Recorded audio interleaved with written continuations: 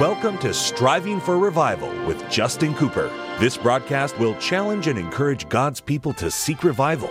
We pray you'll be blessed as you listen to Striving for Revival. Welcome to the Striving for Revival radio broadcast. This is Evangelist Justin Cooper coming to today from somewhere along the Revival Trail. What a privilege it is to have you join us for the broadcast today, and what an honor is mine to take the King James Bible and to share with you some eternal truth from the very Word of God. I hope you're having a great day today. I hope that you spent time in your Bible, spent some time in prayer, and try before the sun sets to find somebody to share the gospel with. I say this all the time, but I believe it's true. If you'll do those three things, it'll help keep you and I where we ought to be with God. And there's more to the Christian life than that, but that's a good place to start. Every day, read your Bible. Now, I don't mean read it to mark off a box on your Bible reading calendar. And I don't mean just read it to get through it. I don't mean skim it and to do the Cliff Notes version. I mean study it. Sometimes I think we need quantity. But I think in Bible study, you got to look for quality. By that I mean it's fine if you have a goal to read 3 chapters a day. And I'll be honest with you, that's my morning Bible study is usually 3 chapters in the morning. And I'll say why here in a minute. But some of you might say, I'm going to read a book a day, and that's fine. But what about this? Are you reading for comprehension? Are you reading with context? Are you reading and getting the application? I think Bible study is more than quantity. I think it's about quality. I want to study. That's more than read. I want to study. That's more than skim. I want to study the Scripture. So I told you a minute ago, I try to make it a rule 3 chapters in the morning. Now, I read my Bible all day long throughout the day and listen to it on the audio as well, just to get more Bible, and especially when I'm preparing sermons and broadcasts and studies and books and all the things that we do. But 3 chapters I read every morning. Now, you see, that doesn't sound like very much. It depends on how you go about reading your Bible. I don't just read through it. I am underlining, I am writing notes, I am looking up with a concordance, I'm looking up in a commentary, got a thesaurus and different things. I look at, I go through the Bible until the Bible goes through me. Dr. Tom Malone would tell people, study your Bible till you get heartburn. What he's saying is you need more than just to get the information. Let the information inspire you and stir you and touch your heart.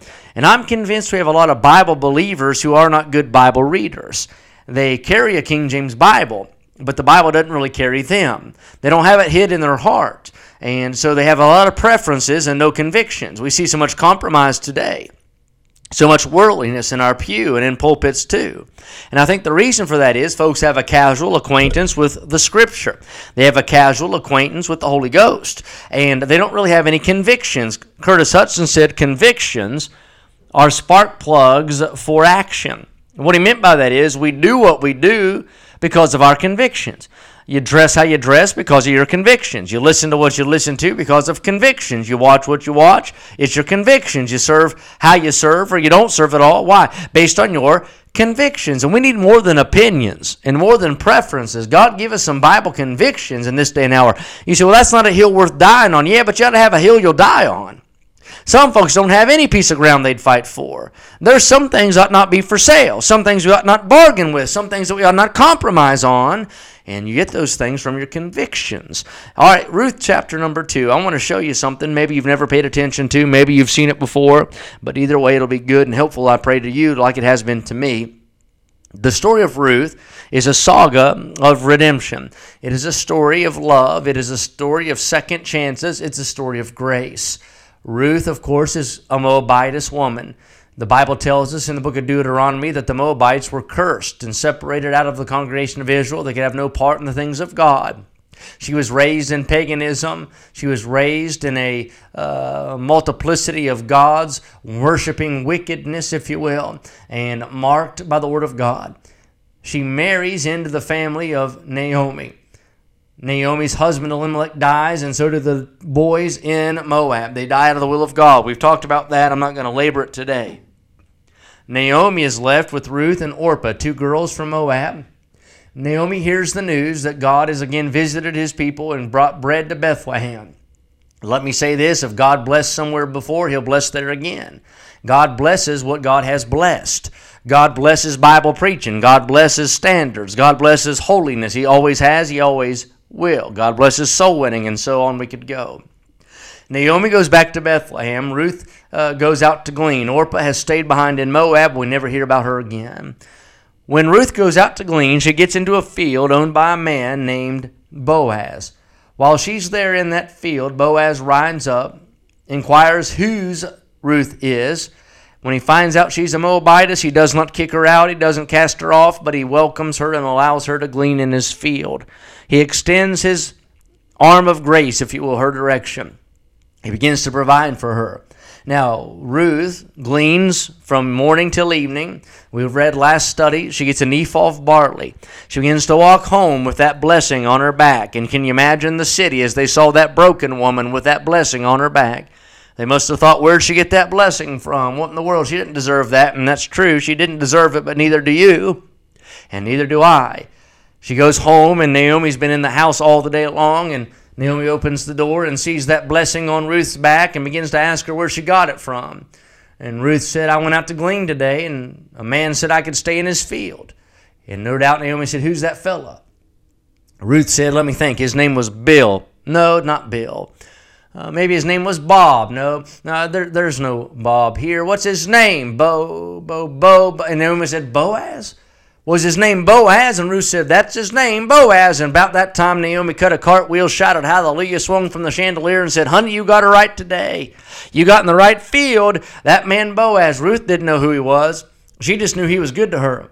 But Naomi knew all about him. And Naomi discloses to Ruth all that Boaz can do for them.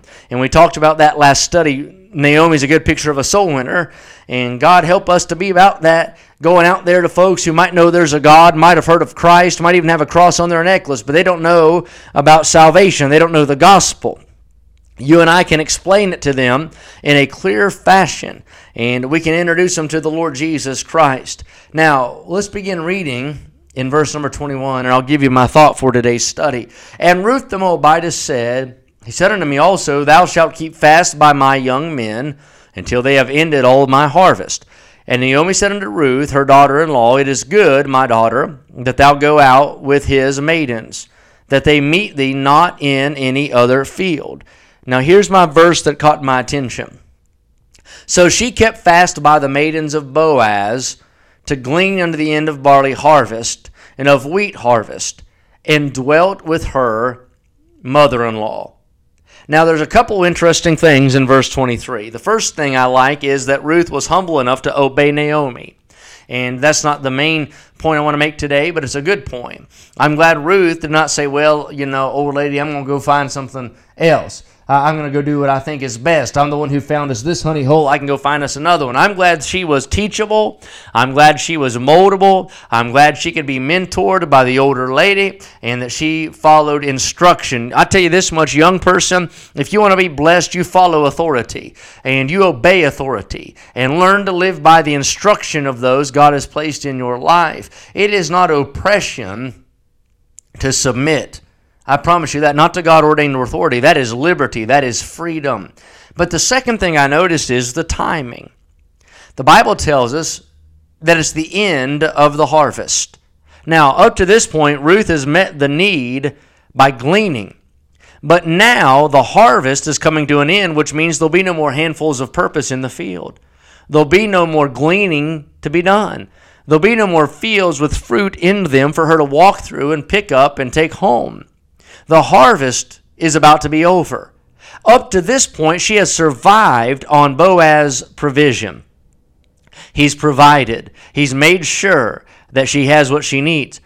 But we're going to see if she is going to continue to survive. She needs more than his provision. She needs his person, if you will. She needs to take his name. She has lived off of Boaz's blessing. But now she needs that bond. She needs that relationship with Boaz. And that's where you and I have got to get. I'm glad I got there as a sinner. For a long time, I lived off the goodness of God. But sooner or later, you got to come to the realization, I need more than God's goodness. I need God himself. I need more than just Jesus being good to me. I need Jesus himself. And in chapter 3, we'll begin our study next time. Ruth goes into Boaz, and we'll find as this relationship with the Redeemer begins to unveil itself. Until next time, pray with me for revival. Thank you for joining us today for Striving for Revival with Justin Cooper. Listen at this time every weekday as we strive for revival.